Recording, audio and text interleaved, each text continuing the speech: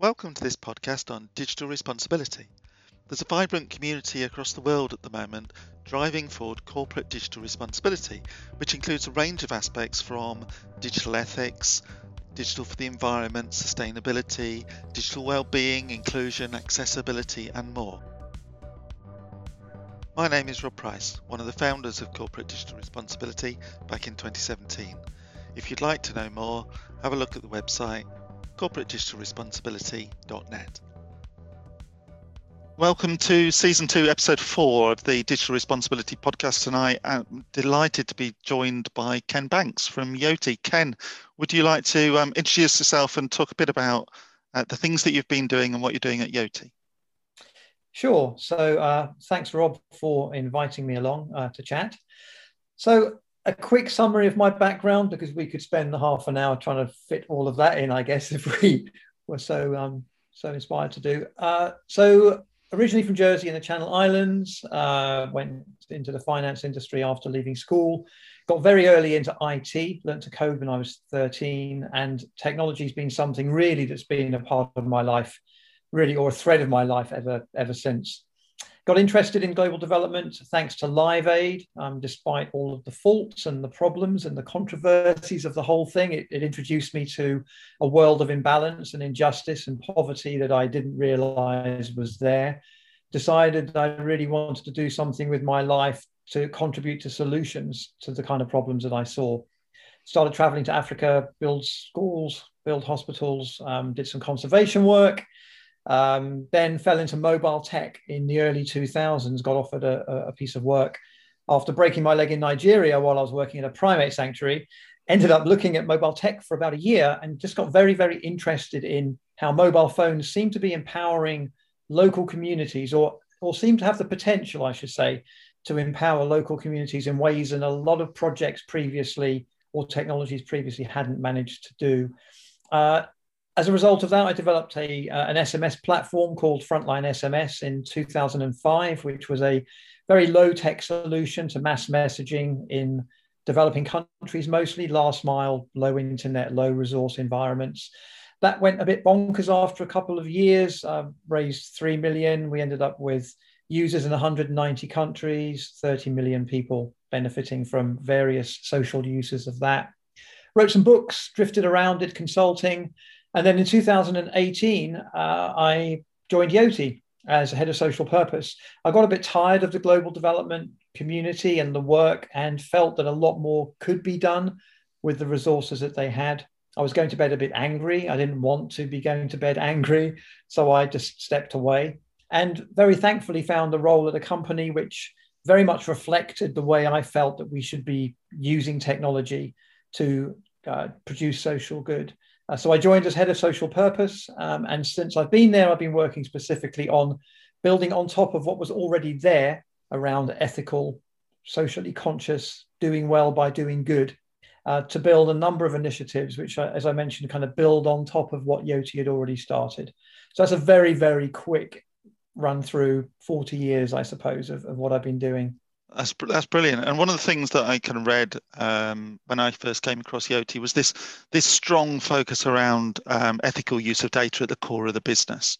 So protecting that identity, which, given the press of the recent years, kind of seemed to be quite a different approach, and an important approach in the context of thinking about society as a whole.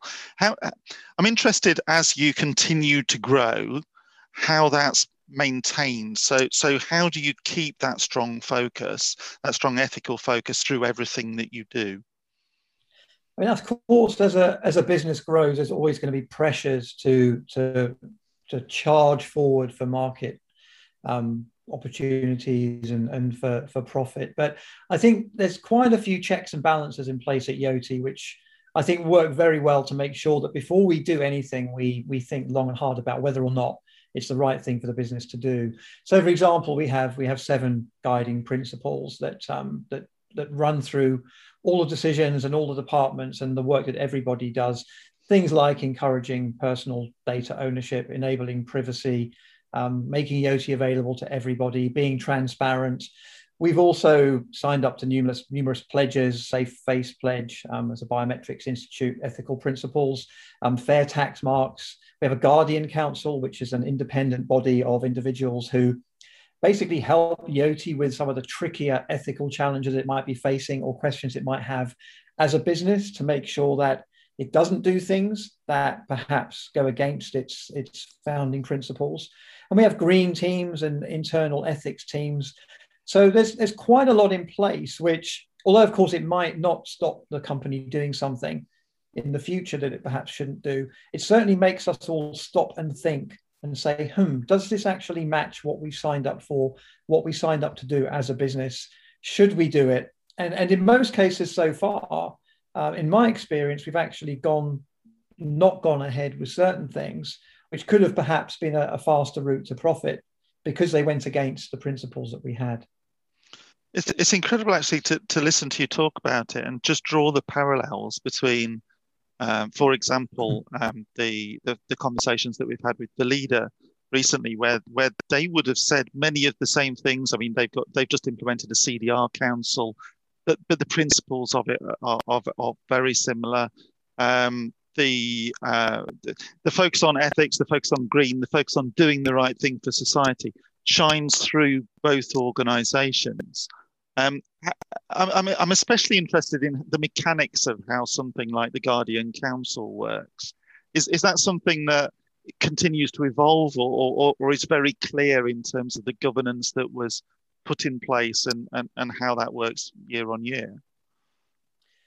To be fair, I think everything's evolving. Nothing has really particularly stayed very still since I joined. So we're always looking for opportunities to live out our social purpose and to do as much as we can to ensure that the tech that we produce does generate social good and not just profit. The Guardian Council, interestingly, I was on it 2 years before I joined the business as a full-time employee. I was on the Guardian Council. So in a way, I had a little bit of a sneak preview of what I was letting myself in for. And one of the reasons I did join the company was because I was incredibly impressed by how hard it worked to do the right thing. And the Guardian Council did have teeth. It wasn't just a whitewash, greenwash, purpose wash exercise where they just nodded and agreed with what the business wanted to do. The Guardian Council had teeth. It was able to challenge decisions. It helped shape the 7 guiding principles. It's also helped with privacy policies and other things, and said, hang on, are you really sure you should be doing that? Because it's a slippery slope. Well, that goes against A, B, or C. So the Guardian Council meets every quarter. The agenda is set by the business, but the Guardians can also set agenda items. And they're usually 3 to 4 hour, incredibly engaging discussions. And in the interest of transparency, the minutes are put up on the website. So anyone can, in fact, read what was discussed and what the outcomes were, which I think, it almost goes a step beyond where really Yoti has to go. So not only is it trying to do the right thing, but it's trying to be as transparent as possible about the tough decisions it sometimes has to make. And I think that transparency is a key thing. And actually in season 1, I talked to Tony Fish, who sits on the Digital Ethics Advisory panel for an Australian bank. And he made exactly that same point. Everything that's set as a challenge for the advisory panel is recorded. Every advice is recorded.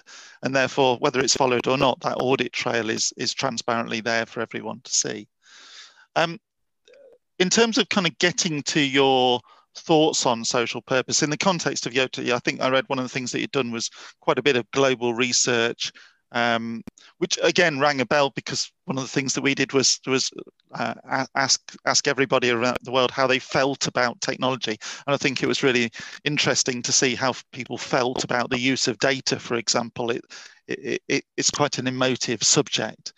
Are there kind of particular things that you'd highlight from that around things that you learned, maybe things that surprised you? So one of the things we did when I joined, we looked at what we were offering and whether or not we were achieving as much as we felt that we could with it. So before I joined, one of the main thrusts of the social impact, social purpose work was, Yoti would be free to charities, free to non-profits. Our meeting space was available free to any charity in London that wanted to hold a meeting. We had selfie days, so staff could spend 5 days a year fully paid volunteering for charities or causes they cared about. So there was already the foundations of a very interesting program. I was just interested in how we could scale that, and interested in whether or not we were focusing wholly on the right things. And in order to do that, we decided to carry out some research globally to see whether or not, in particular, a product that the company had, which a lot of my friends in the humanitarian sector had felt may have considerable potential, might actually be as useful as we thought. My many years working in the humanitarian tech world taught me that it's very easy to run out into the world with a solution to something which isn't even a problem for many people, or it's the wrong solution to the wrong problem, or just the wrong solution altogether. And I really did not want to fall into that trap. And I think Yoti certainly didn't want to fall into that trap. So we carried out research across Africa, across Southeast Asia, speaking to end users, speaking to people on the ground, to try to get a sense of what it was that they wanted out of a digital identity product, one which didn't require the internet, one which didn't require smartphones. Because I think it's important to realize that, you know, when you build a technology and you say select smartphones as the platform, you are making a conscious decision in many cases to exclude people, because you know not everyone's got a smartphone. Half the planet doesn't have a smartphone. So, you know, you've restricted your market opportunity by half. And we were very concerned, given one of our principles is that Yoti should be available to everyone, that our core platforms did not work for everyone. And so we had solutions which potentially could. I think to your last point about what surprised me most, I was particularly surprised by the awareness among grassroots communities of the importance of data privacy and security. And many spoke of a fear of their data being stolen, getting in the wrong hands, government, army, nefarious organizations getting hold of their information, and them not wanting that to happen. And I almost felt, in a sense, there was greater awareness among these communities, particularly refugees or displaced people, around the risks of data loss and privacy issues than there almost were in the UK, where people kind of just wash over privacy policies or just don't worry too much when bad things happen. So I think for me, that was probably the one thing that surprised me the most out of that research that we did. But we're always very keen to make sure we speak to the right people and we speak to the end users and we get right down to grassroots level when we start to think about how we might be helpful. And I think one of the things that resonated for me in the survey that we did was that geographic variation of how people felt.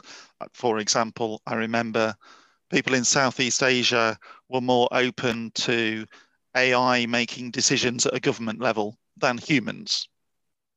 Rightly or wrongly, right, kind of that in comparison with the West was a different kind of answer.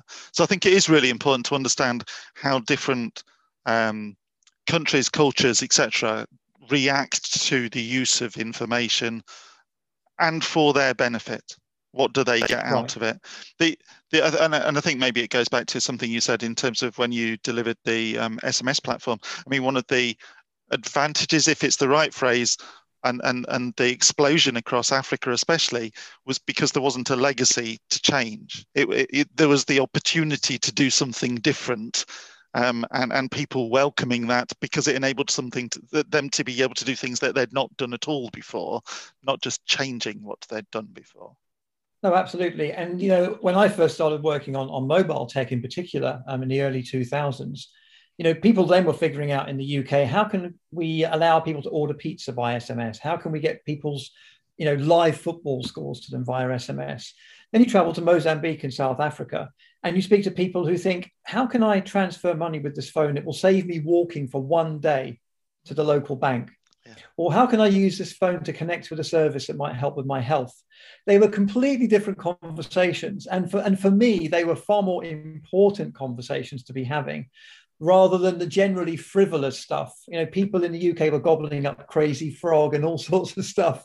Yet there was this huge social change potential that was out there, but it wasn't really being had here. You had to go there in order to see it. And maybe that's a good link into, I think, some of the things that you're doing within Yoti in terms of the fellowship program and the innovation hubs. You're reaching out to those communities still to engage them in the continued evolution, aren't you? Oh, absolutely. I think the theme that runs through pretty much everything we're doing, particularly in social purpose at Yoti, is that, you know, we're thinking about how we can trust and empower the end users. and how we can better understand their predicament, their concerns, and their needs. So before we've done anything, we've gone out and spoken to people. And I think the fellowship program in particular is a really nice example that, if you want to understand issues around digital identity, say in South America, what better way than to fund a researcher in South America who actually has gone through those issues and challenges themselves for a year, pay them for a year to do their research and to produce a paper which can help further discussion and debate where they live. Doing the same in South Africa around ID fraud, which is a big problem. And doing the same in India around Aadhaar, where there's been huge amounts of exclusion because the technology didn't account for people that perhaps couldn't give fingerprints or didn't account for people that didn't speak the language that much of the Aadhaar publicity came in for. And so for me, I feel pretty honored to work at a company which is willing to put money into that kind of research, into understanding those sorts of problems when there is zero commercial interest. We're not going to gain a single ounce of commercial value from doing that work, but it's important work. And also this African Conservation Challenge that we just launched, where we're trying to figure out whether or not verified identities within online communities in Southern Africa can help foster more meaningful, authentic, trusted, respectful debate around conservation issues.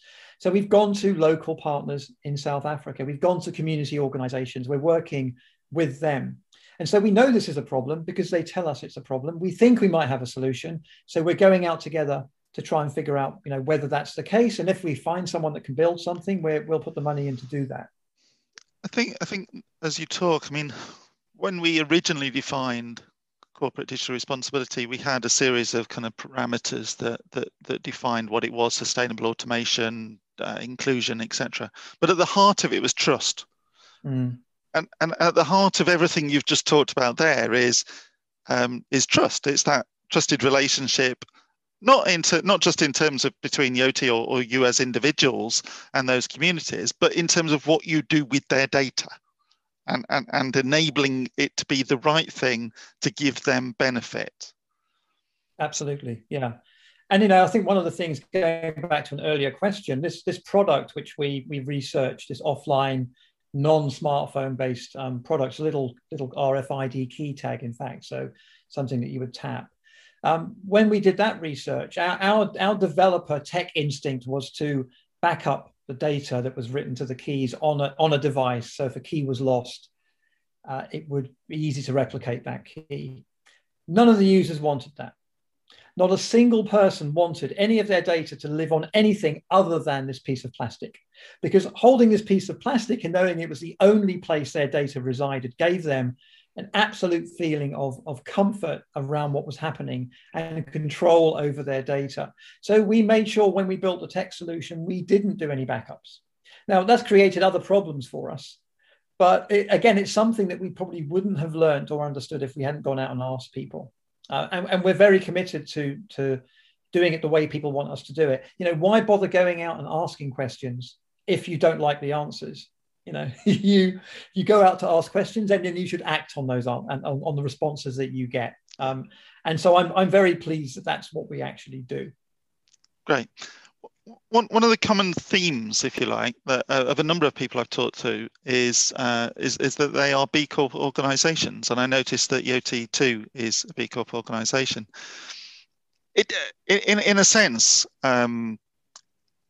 Again, it doesn't matter, I think, whether somebody is B Corp or whether they're focusing on social purpose or whether they want to talk about CDR or digital responsibility. It comes back to the principles of the impact that they're trying to have on the planet. So for an organization maybe who isn't B Corp or who hasn't kind of got a focus around social purpose or making a more positive impact on the planet as a whole, what maybe would you kind of give as your top 3 tips of what should they explore? What should they do differently tomorrow to shift their organization in a more positive direction? Sure. So, during the journey I went through at Yoti, I wrote a blog post, in fact, called Adventures in Social Purpose.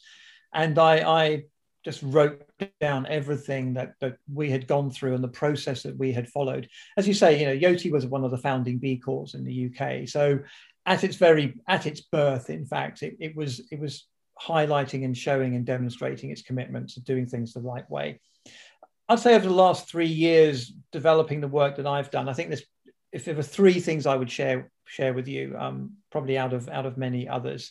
I think one is that CSR doesn't equate to purpose.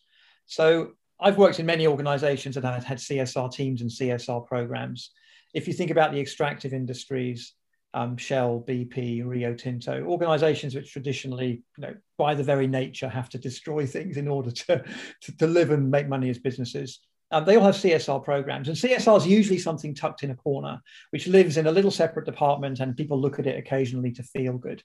Purpose isn't that. Purpose is ingrained throughout the whole business. So I would say the first thing is that if you're genuinely purposeful as a business and want to become purposeful, it's to ensure that the doing good, the socially beneficial part of what you do flows through everything that you do, and everybody that works for you and every function of your business gives out that purpose and involves everybody in delivering that purpose. So it's not just a little thing that sits in the corner.